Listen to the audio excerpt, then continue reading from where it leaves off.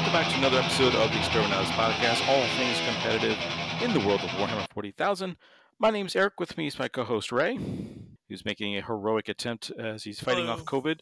Yep, it's still around, folks, and Ray's got it. And Robert's here as well. So all of us are joining up for a LVO preview edition of the Exterminatus Podcast. But we do have some news for the upcoming season. Games Workshop this week announced the U.S. Open dates for the 2023 season. And some interesting choices. One repeat city, and I guess we offended Games Workshop because none of them are near us. But yeah, all right, maybe next time. But anyway, what lovely cities can we play games at? Well, first we got Kansas City, Missouri, totally not in the state of Kansas, so totally misleading. And then we have one in Tacoma, Washington. We have another one in Tampa Bay, Florida. And then to round it all off is out in Atlanta, Georgia. So in actual scheduling, it's Kansas City first, so June 2nd to the 4th. And almost a month after is Tacoma, Washington, from the 14th to the 16th of July. Now, there is some rumors floating around that at least one of these could potentially be a teams event, which is looking like Kansas City. In fact, it's actually in the article. It says it's a teams event in Kansas. Excellent. Because so it's not really a rumor. It's just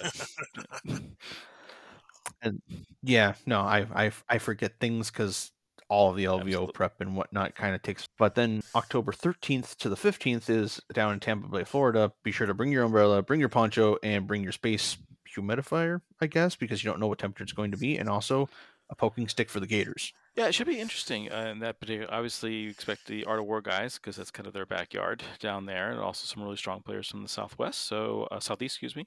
So I think it should be a really interesting crowd for that particular event. Yep, and then to round it all off is their grand narrative, which is how they did it last time, where the grand narrative of 2022 kind of fed in. I believe it fed into Arcs of Omen, at least in the narrative sense, not so much the competitive sense, which could be a nice little change. But it's also the home of the first WCW, which again only has 170 spots to be shared across the world, and 3 qualifying events are definitely Games Workshop events, and we'll see exactly how, if they release a list of all the qualifying events for the WCW. The ones they've announced are Nova Open, Adepticon, as well as the London GT.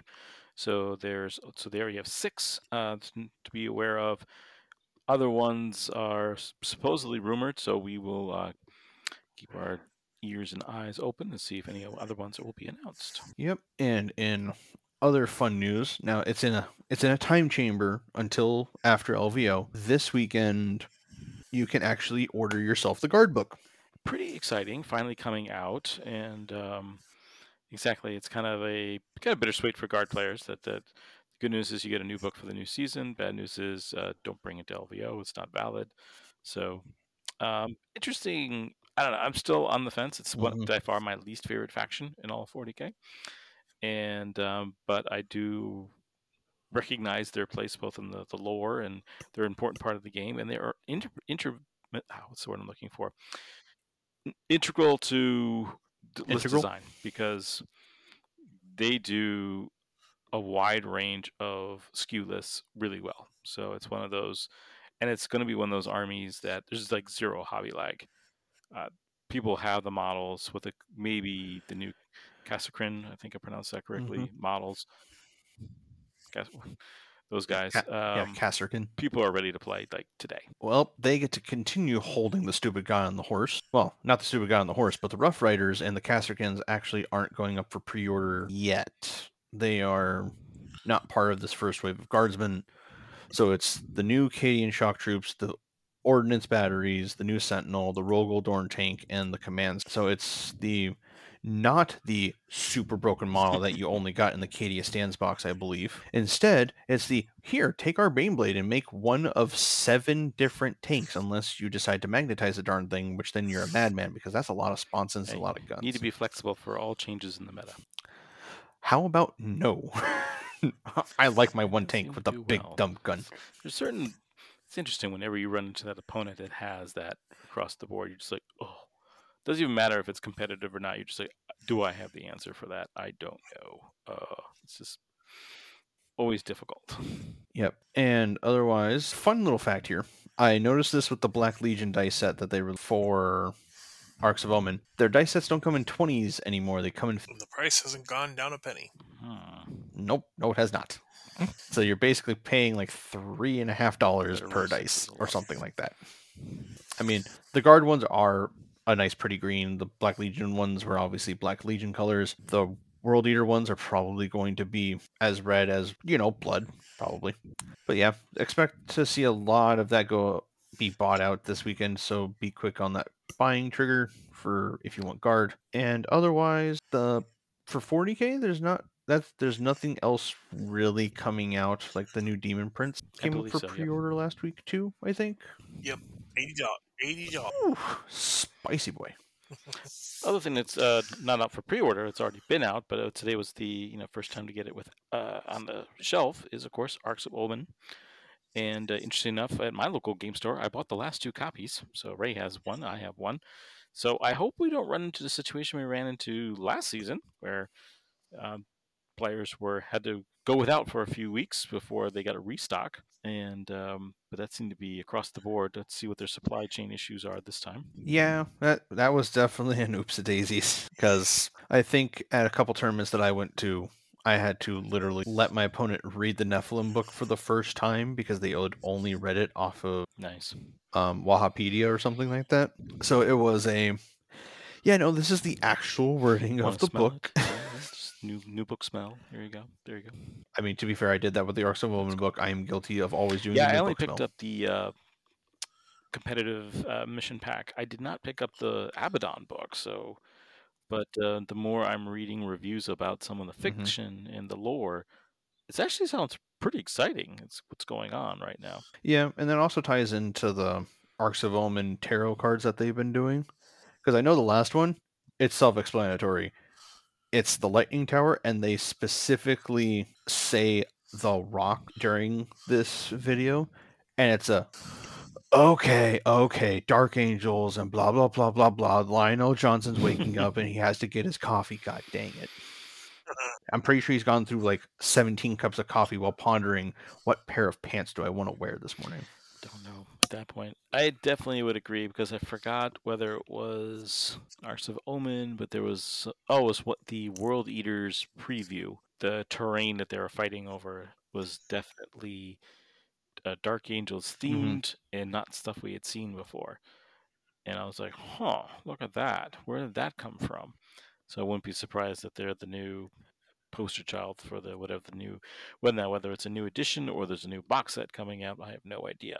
But well, as I know, I pointed out a few episodes ago, there was the trend of starting the edition with a Primarch and ending the edition with a Primarch is so far holding true because the Silent King was the Primarch equivalent, and then Angron is dropping with World Eaters, and he's a Primarch, so that's an entire edition span. So next season, I'm gonna say we're gonna start out with it's gonna hurt to say, a Primaris version of Lionel Johnson, and we're going to end with Fulgrim. Interesting. I think they're going to keep. Yeah, that actually makes sense. They would keep because the way that usually they stick like the new codices at the end of the edition. So yeah, I could see that. Makes sense to me. Because with all of the other rumors that started around before the Balanced Data Slate was coming out and stuff, there was rumors of the new Codex Space Marine book for 10th edition floating around. Now, whether or not that is going to include rules for things like Roboute Gilliman and Lionel Johnson will be determined once the book actually comes out or gets spoiled, like most books. I'd imagine that they stick their Space Marine of generic Space Marine supplements, specific chapters. Yeah, that would make sense. One thing I think would be interesting to see as well is if they come out with a new Primarch, are they coming out with new units per se, but or are they just going to do new resculpts? I mean, the latest rumors, of course, are the silhouettes. Some people think they figured them out. Apparently, the Orc one is a new Boss Snickrot, I think is the character, the commando character. Yeah, that's And then Boss Snickrot, yeah. Guy with the shield. Everybody thinks they're coming out with Arbides, which I was kind of like, For 40K, maybe for Kill Team, but I don't understand why you. I don't know. I'm just kind of on the fence on that one, but just seems weird that the police Yeah. army. I was like, what? That doesn't make any sense. Yeah, I definitely think that's more of for like maybe a boarding actions specific force or something, and have it be another Inquisitor kind of faction where it can be added in to an army Yeah, that makes sense. with some points and stuff like that. But And apparently, they're referenced in some of the rules as well, how to bring them in as an I mean, ally. So, and then I'm sorry. yeah, Go ahead. it's for my Custodes. I always have a choice of do I do this and have 40 points left over, or do I not do this and lose out on the thing that I want to use? Well, if the if an Adeptus Arbites unit is only 40 points, then yeah, I'll do what I want and 40 points of Imperium allies. But wait a minute, I am it's Archivist of Omen. No, I can't do that. And then the third one, I'm trying to remember. I think it's Farsight, a new updated Farsight, which I could have sworn, didn't he just get one? No, as far as I know, Commander Farsight did not get one because Shadow Sun was the winner of that one because she's the Supreme Commander and whatnot. Because doesn't Commander Farsight come in like a special kit of the 8 or something like No, that? the 8 has never been sold as a kit. It got rules for it. It's not something you can purchase as a set. Okay, that makes sense. He's just a Farsight. Is just a resonant cast blister. Yeah, I could have sworn he had like those Okay. banners that break off every 5 seconds or something like that on the sides of them. Yeah, Wait I a have minute, you actually have Finecast that stays in Unfortunately, they're one models piece? that never leave my cabinet, so that's how they stay in one piece. But yes, that's true. So Then they don't and exist. then there's Farsight. Then that's what I was talking about. The Primaris Devastator squads are getting a lot of hype. A lot of people claim they've seen the rules, and I don't know. I'm on the fence. The rumored rules aren't that over the top from what I'm seeing. So I'm like, okay. I don't know what you would expect. I mean, we're talking about what would essentially just be Primaris, and because Primaris basically have a similar heresy, and it's going to be kit with the same weapon. Which the way I hear it in this case is it's just going to be rocket launchers. So you got 5 things special, so they're not really going to be anything And I special think now. what makes these guys semi-special is that they have a wide variety of rockets, so they can fit multiple roles. So you don't have to sit there and guess which rocket. Do I take the crack missile or do I take the frag? You've got multiple gun options. To take out multiple types of targets, and there's some high damage stuff in there, but there's also some. The horde killer stuff is the typical blast, damage 1 stuff. So like, okay. Yeah, it's definitely going to be. I know the one unit that's actually being super hyped up is the supposed Brutalis Dreadnought, which, if the rules are exactly as written, there is no reason for you to take a normal Punchy Fist and you take the Talon, because the Talon eventually gets the same damage fist, and then it also has the different profile for clearing out hordes and rerolling wounds because it's a Lightning Claw on a Dreadnought, and it's dumb. It should not work that way. I really hope it's And the strangest thing about not that that thing, good. I was reading the description. I kept flipping. Is this the Space Wolf? I mean, it sounded like they made Murder Fang and this made him generic. I was like, oh, Yeah, they put Murder Fang through the Primaris Rubicon and went, he lived? Well, shoot. Yeah, that was a little weird. So not sure about that. But anyway, we will see. Hopefully, we'll get some reveals, excuse me, at LVO of some of the stuff coming up. I can't imagine there's any other World Eater reveals at this point, so it should just be all new stuff at this. I have no idea what that'll be. So yeah, because I know in the one article they showed off the Start Collecting box, which gives you the single Juggernaut, like 20 Berserkers, and then 10 Jackals, and then the Chaos Lord can be made into either the special character with the flying Juggernaut, which I think is hilarious, or the normal Juggernaut Lord, which has multiple different. It looks like it has 2 different heads and probably. Yeah, that looked pretty cool. And then I think there's also some new boxes that are strictly boarding party boxes. Yes. Yeah, I didn't take a chance to look at those because I'm not a fan of boarding action, at least in a concept wise, because I like playing with all my big toys, and boarding actions doesn't let me do that. The thing is, those 2 Mickey So there's two. There's two. First one is basically Ultramarines with Marnius and this Chaos Space Marines, and includes Abaddon. Which, funny thing is, there's that whole thing where it's both 5 items.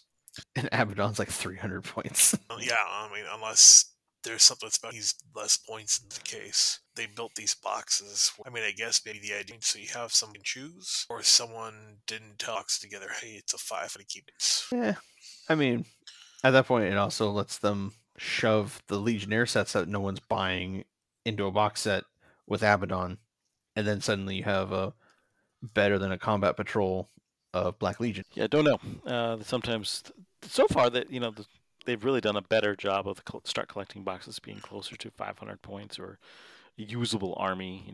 They've had a couple where there's like three HQs.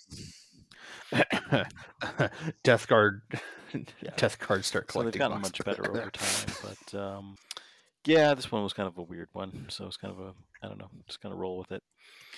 I don't know if you guys have looked at obviously, Robert, you don't seem too enthused about the boarding actions, but took a quick glance at the boarding action rules real quick, and there are a couple things I'm kind of wondering if they will show up in 10th edition, maybe looking ahead type thing.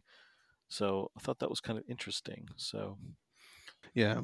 Like, I know the line of sight thing is something that I would absolutely love to just have in 40K, where it's you can pose your model in a super cool way, but can I see your base? No.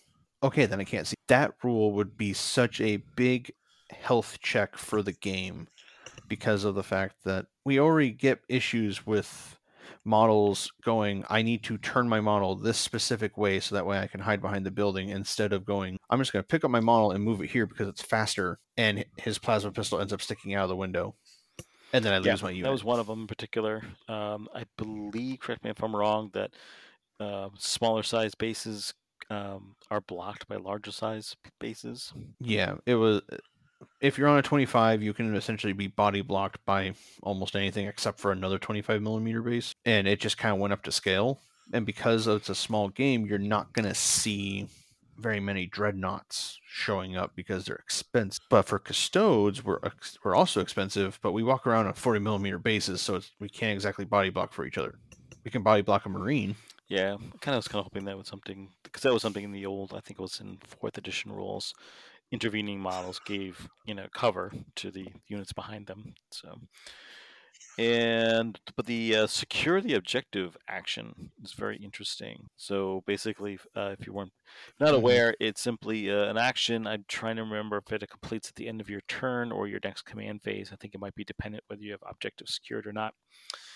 But long story short is it makes the objective sticky.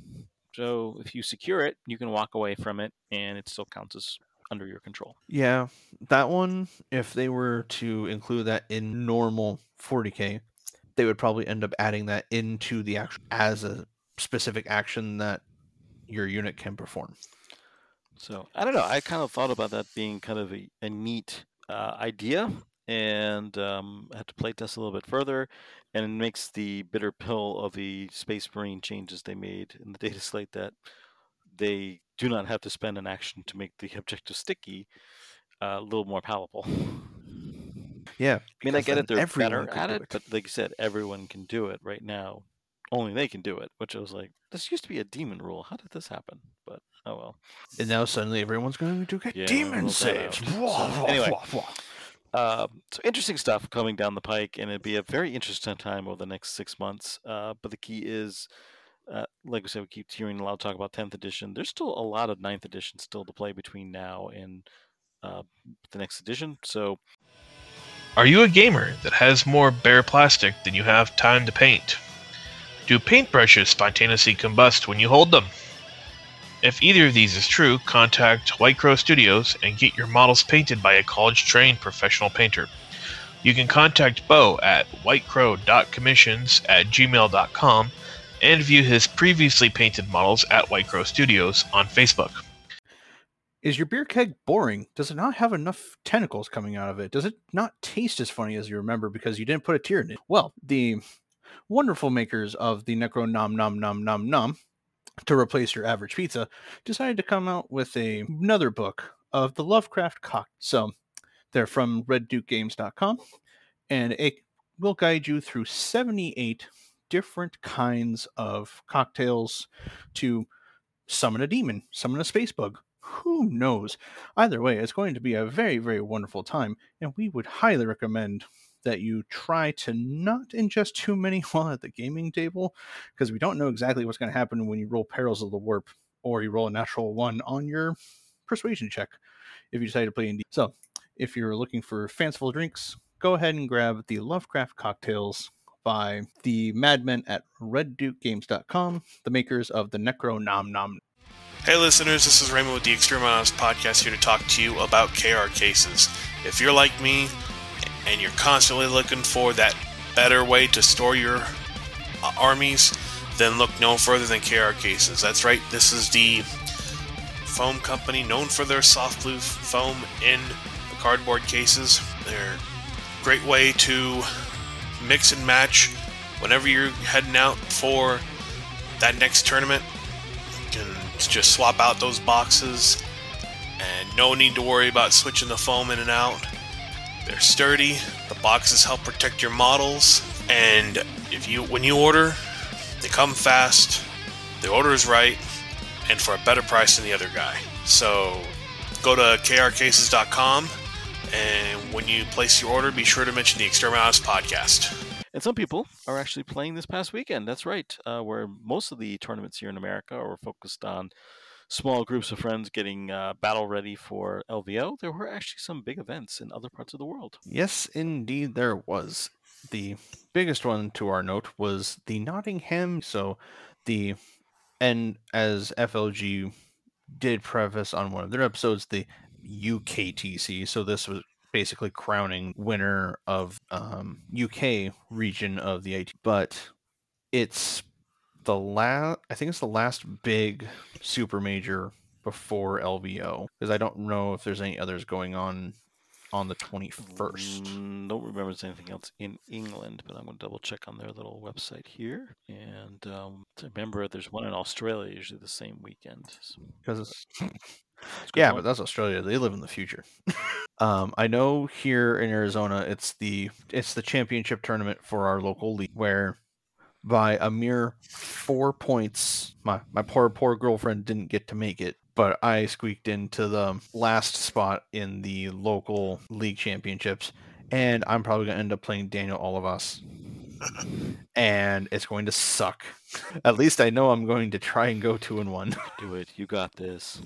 Nope, he is playing unnerved Harlequins, probably. So looking ahead here, the England circuit here, international team tournament in February, Southampton GT in March, Manchester GT also in March, Birmingham GT in May, Bristol GT in June, and Newcastle GT in June, and the Leeds GT in August. That's what they've got so far on their schedule. Yep. That's a pretty packed middle of the year. But I know this event also has some big stipulations, as 2 of the big name players that are in the top 10 of the ATC right now both attended the Nottingham. So let's take a look at the top 5. See what that looks like. So squeaking out of the top cut to top 4, in 5th place we have Felix Barkowitz was playing Tau. I think that's Felix. Felix. I'm sorry, man. I butchered your name. I read it exactly as I saw it. But in 4th place we have David Gaylord playing Chaos, which is probably the Thousand Suns and Zinch detachments. Then we have in 3rd place James Marsden playing Necrons. In 2nd place we have Peter Dunlea with Sisters, and then in 1st place we have Mike Porter with Harlequin. His lowest score is that of a 93. Yeah, so it's interesting. It took a little time to figure out through their website, but absolutely they were still playing Nephilim missions as well as pre-FAQ lists and points and all that. So clearly this is Harlequin's last ride. So it'll be interesting to see. A lot of people feel that their nerfing was pretty harsh, in terms of what they got changed. So I'm curious to see how many players bounce back or find new ways to play with them. Yep, it is definitely, as I look at Harlequin players and I look at my custodes going, I still have a 4-up in Vuln.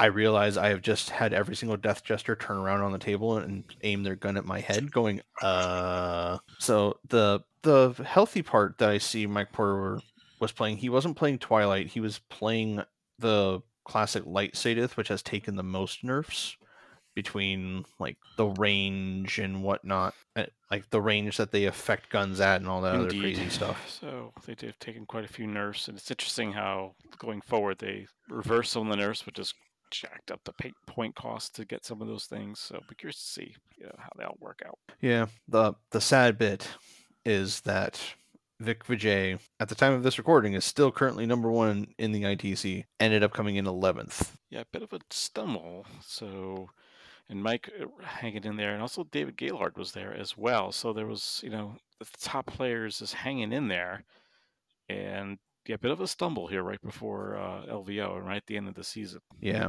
And Ennis Wilson was also there. He came in 9th, and I don't think any other name in the top 10 that live in England besides those 3 that I know off the top of my head. Quick list, I want to say there were a few here and there that were notables. Give me 1 second. I mentioned David Gaylord with Chaos coming in there. Ben Jones, he's former ETC player, interesting playing Inari. So he came in 8th.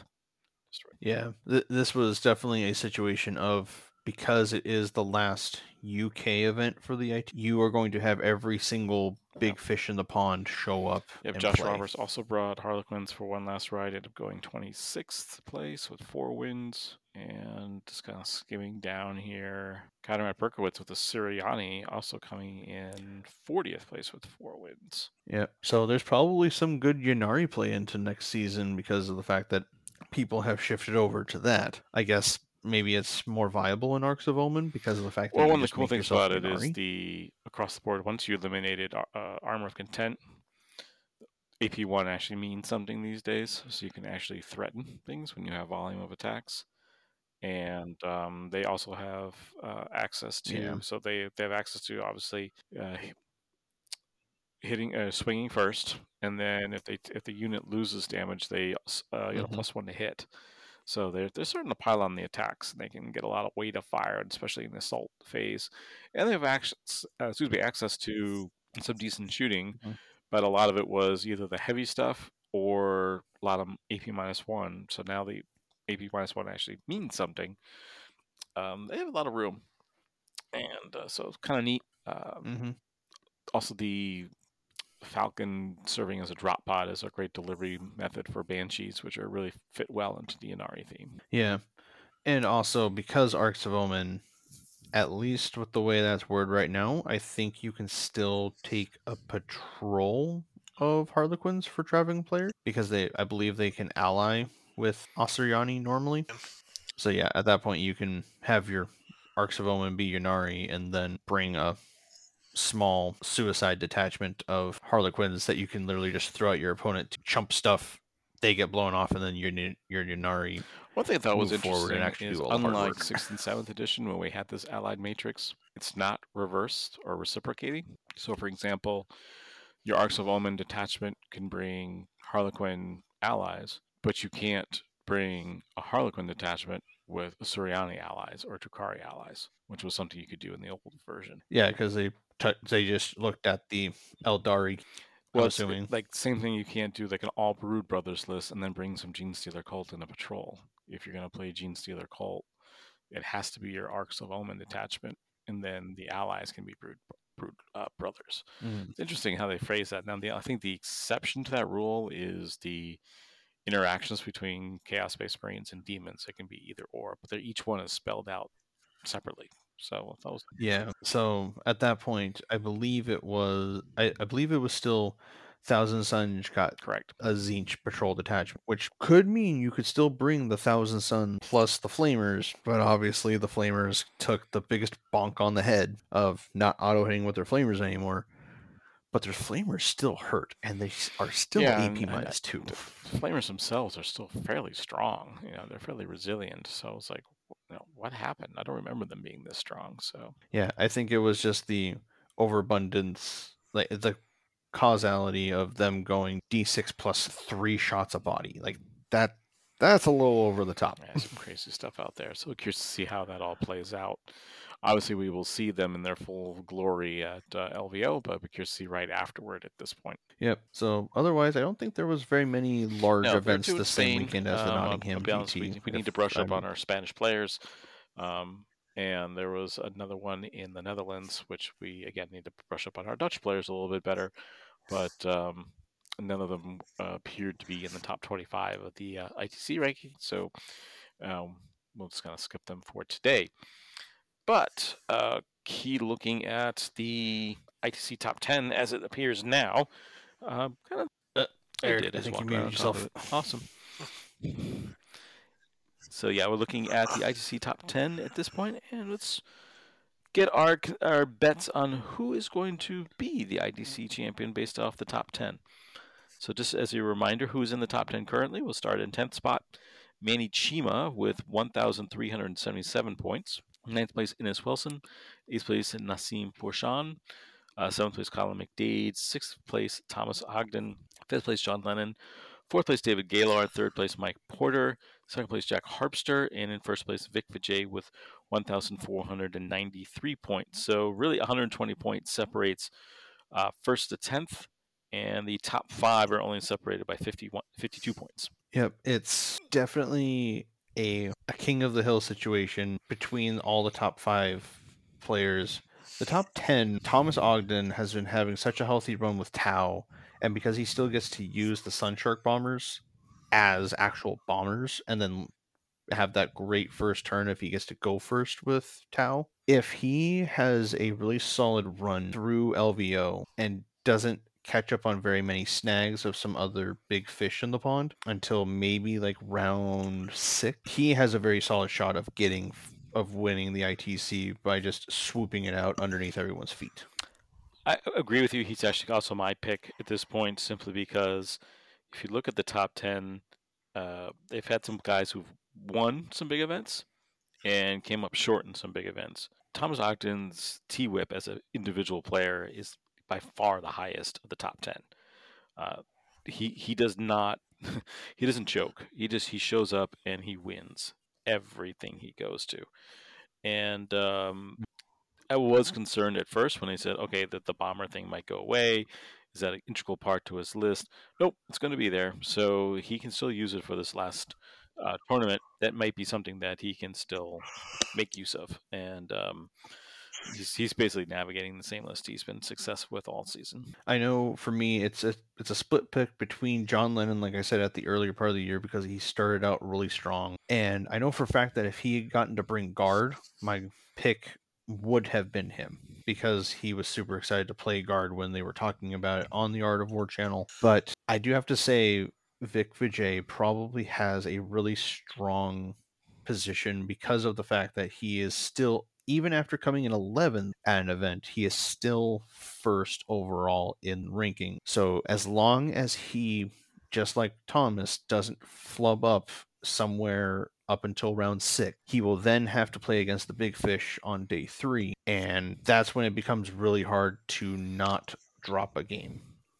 But you know what? You bring up a good point with that, because between Vic and David Gaylord and John Porter, they've been at each other along with Manny Chima back in England. Basically, every tournament they run into, they've been playing each other, so they're used to this. Got to get past a big fish to win. You're not going to just club your way to the top. And I look at some of these other guys that have done well. They've done well at other big events consistently, but they're not consistently going against the high caliber talent every month when they do a GT. So I think you have a good point that when the pressure's on, both Vic or David could really step up in these particular cases and kind of shrug it off a little bit. Yeah, because when I actually look at the top 10 as entirety, the people that are coming from across the pond are Vic, Mike, David, Nassim, and Manny. So half of the top 10 is literally coming from the UK. And then, so there's definitely some excitement there until you look at, we've kind of passed over Jack Harpster. Did we do that on purpose? Well, I mean, I could have sworn Jack Harpster lived here in the US. So it's one of those things that Jack Harpster is also on the Art of War team. So on a regular basis for their streaming games, sure, sometimes they play kind of jokey lists or whatnot, because it's a funny idea. But between John Lennon, Jack Harpster, getting to play Richard Siegler, Nick Nanavati, and also potentially playing on stuff like Tabletop Simulator online with some of the WTC teams. They have practice almost every single day. And I forgot to mention another person that's coming from across the pond, that's Innes Wilson. But yeah, so all the Art of War guys get to practice every single day with players that play at the highest level of play all the time. Whether it's consistent play or not is up for your belief. But it is definitely high caliber play where if someone like me were to go up against someone like John Lennon, Lennon would probably dance circles around me and have a beer, and I would struggle to score 50 points off of him. Yeah, I think I get it with Jack where the Art of War team is really good. They do what the one thing you need to do to be better at 40K is play games and get better at it. The one thing I've got though is trying to download it as we're talking here is looking at where he's got his points from. And other than if I remember correctly, and that's why I'm trying to do this without misquoting, he got a lot of his points at GW events at the US Open Tour. And I really kind of look at, let's see what here. He won the US Chicago, he won the Cherokee event. Open. All right, I stand corrected then. I'm glad I looked at this then. Nova Open. I'll take it back. So Nova and US Chicago have very similar terrain setups. Frontlines, Cherokee Open. There's one with player place terrain. Adepticon, you have no idea what Adepticon brings to the table on a day-to-day basis.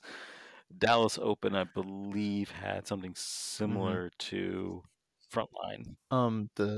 The Dallas Open, because I was at that one, their terrain actually was not player placed. It was predetermined, if I vaguely remember correctly. But I mean, he showed up and he came in 5th with Sisters.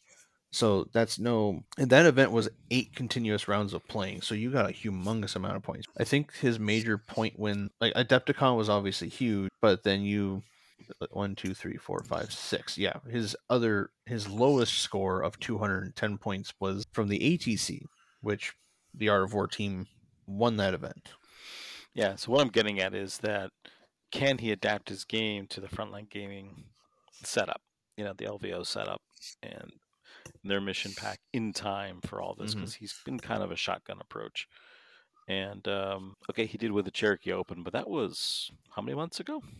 So yeah, Cherokee was done all the way back in February. And even with that, he won with Farsight Enclaves. He won with Necrons at Nova.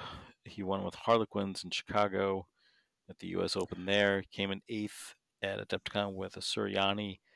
And then he was Sisters of Battle in Dallas Open, where he came in 5th. So it's kind of been like all over the place. So what is he bringing? And can he adapt to the mission packet? We'll see. Let's put it this way: if anybody's going to get enough practice time, it's going to be an Art of War guy. But that's where I kind of look at that, where I was like, we've seen some other players play a little more consistently than he has. So yeah, it's definitely going to be one of those things of the more practice that person gets, it'll show at LVO. And I honestly haven't watched very many of their streams lately, but it's definitely I haven't seen Jack Harpster play in a while. It's mainly been Nick and Richard and John. Yeah, I haven't watched them at all, so I'm like watching some other streams. But we're curious, what they bring, and for all we know, they may have also stumbled onto some new list build that gets unveiled at at LVO. So we'll see that. That could be exciting as well. Yeah, because obviously, being high caliber level of players, they get to do all of the research and all of the play testing with whatever they want, given that they can actually get the models for it. Unlike players that have to go and buy their models themselves and have to wait for it to come back in stock after all the pre-orders they also sold out. Over the years, they probably got some. Not only have a nice collection of other models, you can also do some quick proxies. Not everything, not every testing has to be on stream. So, as a matter of fact, the play testers, one of the things they talk about is, we saw the stats and we saw the rules, but we never saw what the models looked like. So they were literally playing with like bases that were blanks. And so when the models were revealed, they were surprised as much as we were, because they didn't know what the model was supposed to look like. Yeah, they were just told the base size. Okay, that's That's weird. I could never play It's chess actually like one of the that. ways they describe it. I've read it from like other industry insiders is don't get bogged down with the aesthetics of your play pieces. Make sure the game works first, and then work backwards. Which is funny because then you talk to the Games Workshop team, and the art department comes up with a new unit idea, and that's kind of like my issue with the World Eaters Codex coming up. It's like you have your choice of the melee unit, or the melee unit. I'm like, But wait, one melee unit has a single. Wait a minute, no, that's an empty bolt pistol he throws at the guy. Oh, it's the combi bolter on the Rhino. Wait a minute, what do you mean the it combi would just bolter's been empty? really cool to see some sort of crazy cornate cannon, just to give them some sort of artillery. Would have been really cool, but oh well, Yeah. Let them keep the Vindicator. Can't remember in Fantasy they had something. It was Yeah, the blood cannon. No, skull even cannon, before that, and they it was had the some blood thrower. Chaos Dwarf thing. It was made of lead, and you could like kill somebody with it because it weighed like 12 pounds. Oh yeah, the chaos cannon or whatever that had like a Yeah, it was Ogren really cool because like the minion whole and whatnot. barrel Yeah, was covered in skulls and stuff like that. But yeah, it was a pain in the butt to put together because you got these two halves that never married up. So you got like 1,000 pounds of green stuff to make it work. It was a pain in the butt, but it looked really cool once it was assembled. But anyway, I digress. So yeah, you're curious to see how all that works out as well. And of course, the best part about LVO is the surprises. You never know what's going to happen. I mean, who's going to be this year's either Mark Wright, who made his way into the top 8 with Blood Angels, or Lawrence Baker, who took Drukhari in a time when Drukhari was absolutely terrible and then finished 9th, just missing the Shadow round. Be really curious to see who the surprise players will be. Mm-hmm. All right, for Funsy Call, the guy who brings the Warhound Titan is gonna go 6-0, but he's not gonna care because he's gonna be too drunk to remember day 3. That'd be pretty funny. I think there's gonna be a guy. I'm gonna call it here. He wants to play guard. He doesn't want to wait for the new codex. I think he could still make it work. Well, I mean, there's the guy that goes by the Catachan. Yeah, He's gonna bring his 300 so- conscripts, and he's not gonna care. And he's in line to be best in that faction. So yeah, I could see him doing some damage because simply he's just so off meta that you're like, what is this? How do I face this? Yeah, I wouldn't know what to do with it. It would take me like 3 Clayuses worth to even table half of his army. And even then, that would take like hitting and wounding all the time. The joy of guard. I remember playing. Do you remember the Relic mission, Ray? Yeah, playing guard with Relic was just ridiculous. Yeah. It's like the amoeba reaches out, grabs the one objective on the table, and then swarms it with bodies. And go ahead, you need to kill all these to get to the prize, or you lose the game. Oh, okay.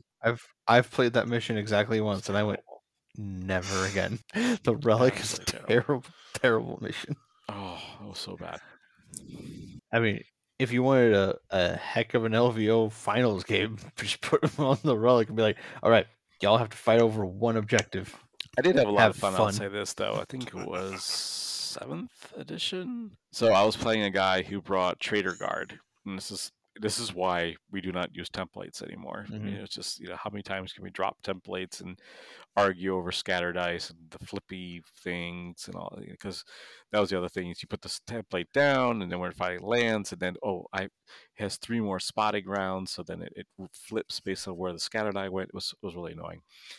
He took 2 units of 30 conscripts and just basically jumped on the Relic at center field. And he just looked at me like, I got 60 wounds sitting on it. Go for it. I go, oh, okay. So I marched up my, whatever the Forge World Wraith Knight is. We used to call this... No, the other one, the Scatter... The Phantom Knight? I forgot what's really proud. We call it the Sasquatch Wraith Knight. And the key thing is, one of the loadouts when I took, it basically has a Lord of War size warp spider shooter thing on it. So you use the extra large flamer template. So I just dropped it on top of the unit and says, I got 2 of these. So you said there's 30 in the unit? Well, I don't get these 3 guys. So what's 27 times 2? That's 54 hits. At strength 7. Pick them up. and drop the relic while you're at it. And he just looked at me like, oh. Eric, you're glad I didn't was play you complaining. back then, because I That would have just no, called you the other, mean. that was just the addition though. It was just like it brought the worst out in players. I mean, that same. I'll give you. It was very fitting. My last game of that LVO. So this is still back when, if you added independent characters to your unit, somehow the units gained the keywords that they had.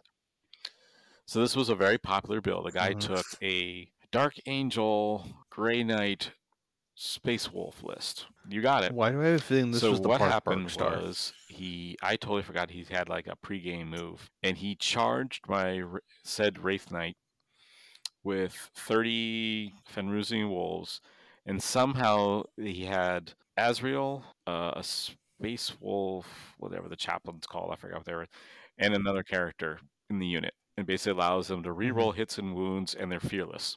And I was like, oh, okay, whatever. You know, I can. This Wraith Knight has like a teleport ability. I can always drop out of assault if I needed to. And I looked at him, and he's like, well, how much damage does it do? And he's like, and the way he positioned him, he only can get like 3 wolves in on combat at a time. And so he's like doing like very little damage to me. And like, well, you're fearless, right? He says, yeah. I says, okay, so they're not going to walk away. I can't shoot them. And it says, all right, you're going to do your stomp attacks? And I go, no, I'm going to swing. But since I swapped out the weapons, I don't have the sword. So 3 attacks. And he's looking at me like, what are you doing? So although he locked up my Wraith Knight, I locked up the whole rest of his army in close combat for the entire game. So that left my entire army, so the other 1,700 points, was going up against 2 strike squads and 2 tactical squads, because everything, all the other points were locked in this Bark Star. That just all that mess just reminds me of all the stories that we hear from our buddy Aaron about whatever his Tetrad list was, where it was like Slanesh Demon Prince or something, and like an Eldar caster, like whatever janky crazy stuff going on in 7th edition, and he was just like, bro, why were these lists so Right. mean? Because GW wrote the the Tetrad rules was that fun way. because it was definitely very lore driven. The idea that you had 4 demon princes, one of each god, and depending on how many you had on the table, they had like addition heightened abilities, and then as each one died, the group got slowly weaker. And yeah, Aaron had that. Another good player, Vince Arroyo. He's now top player for Flames of War, but at the time he was playing 40k, he played that list as well. And that actually was semi-fluffy. It was actually kind of fun to play comparatively to some of the other nonsense that was out there. But yeah, it was a weird time. It has gotten much better with all the complaining people do about 40k now. Just like, yeah, it's gotten much better, and there's more to come. So I'm looking forward to not only 2023, but just the future in general. Yep. I just hope that the Arcs of Omen GT book is a healthy step in the right direction of, you can still soup, but there's restrictions to souping that actually are written really, really well, because you're not having to pick and choose keywords, and you also can't mix sub-factions. There are some FAQs that are needed, like how Shadow Sun and Gazgul can be included in any Orc or Tau detachment and not break it, but because of Arcs of Omen, they have the faction keywords, so they can't exist in there. Like, it's a weird situation. So a clarification on just those kinds of things, so that way you maybe still see Abaddon outside of Black Legion as the big boss Chaos HQ that he is, but you can't see him walking around with Flamers and War Dogs anymore. So he only gets to play with Chaos Space Marines and maybe a Chaos Knight. But I feel this is a step in the right direction for at least a much more logical game state, where you're not having to look at people listing themselves as Imperium or just Chaos or just Eldar. So you can actually see them list Yeah, I'd be themselves curious as to an see if actual subfaction. after this season of the ITC, will they clean up the best in faction? Because some of the factions they still list or track, like supposedly somebody got points as a Dark Imperium or Dark Mechanicus player. Like, how did they pull that off? Yeah, and then there's still a Corsair best in faction. I mean, that's like, okay, but I guess you could. Yeah, Prince Uriel and then a whole bunch of Void Scarred and Void Reavers, you're good to go. But are people really playing that? I don't think so. But yeah, I hope they kind of clean up the best faction so it makes it a little more interesting. You know, who's going after the real best factions. Yep. And also, I'm knocking on a wooden desk right now. I hope we get to see Ray come out and play at local events because he has at least 2 armies that are table ready in size, maybe not in paint, but definitely able to be on the table and actually have fun with us once in a while. Right now, I'm just hoping for a speedy recovery for you, bud. So that's step one. A little serious there. So Thanks. But so by the time you're reading or hearing us at this point, lists will be locked for LVO, and we'll be looking at of course, next week we'll do our patented coverage of all the action, and we'll also give updates throughout the weekend, and so look for that on our Facebook page as well. Robert, you're going to be present at LVO? Oh yeah, I am playing my Custodes for the champs, and then I'm being a mad lad and changing armies the same weekend to play my Chaos Knights at Sunday RTT, because I worked dang hard on those guys, and them nights are pretty. Facebook page, but also I think it made it to our Instagram page as well. I'm not 100% sure, but yeah, I know it's definitely on my personal Instagram account. I will have to double check that eventually. And Eric, I think we can let everyone know what's going to be going on. Let's keep it a surprise. We'll make an announcement later in the week. Going to be but true. Yep. Surprises. So we'll talk about that a little bit later in the week, but we may have some key guests coming on. So make sure to keep listening to the show, and we'll get into that for our next week's show. In the meantime, my name's Eric, and thank you for listening to the Exterminatus Podcast. I'm Robert.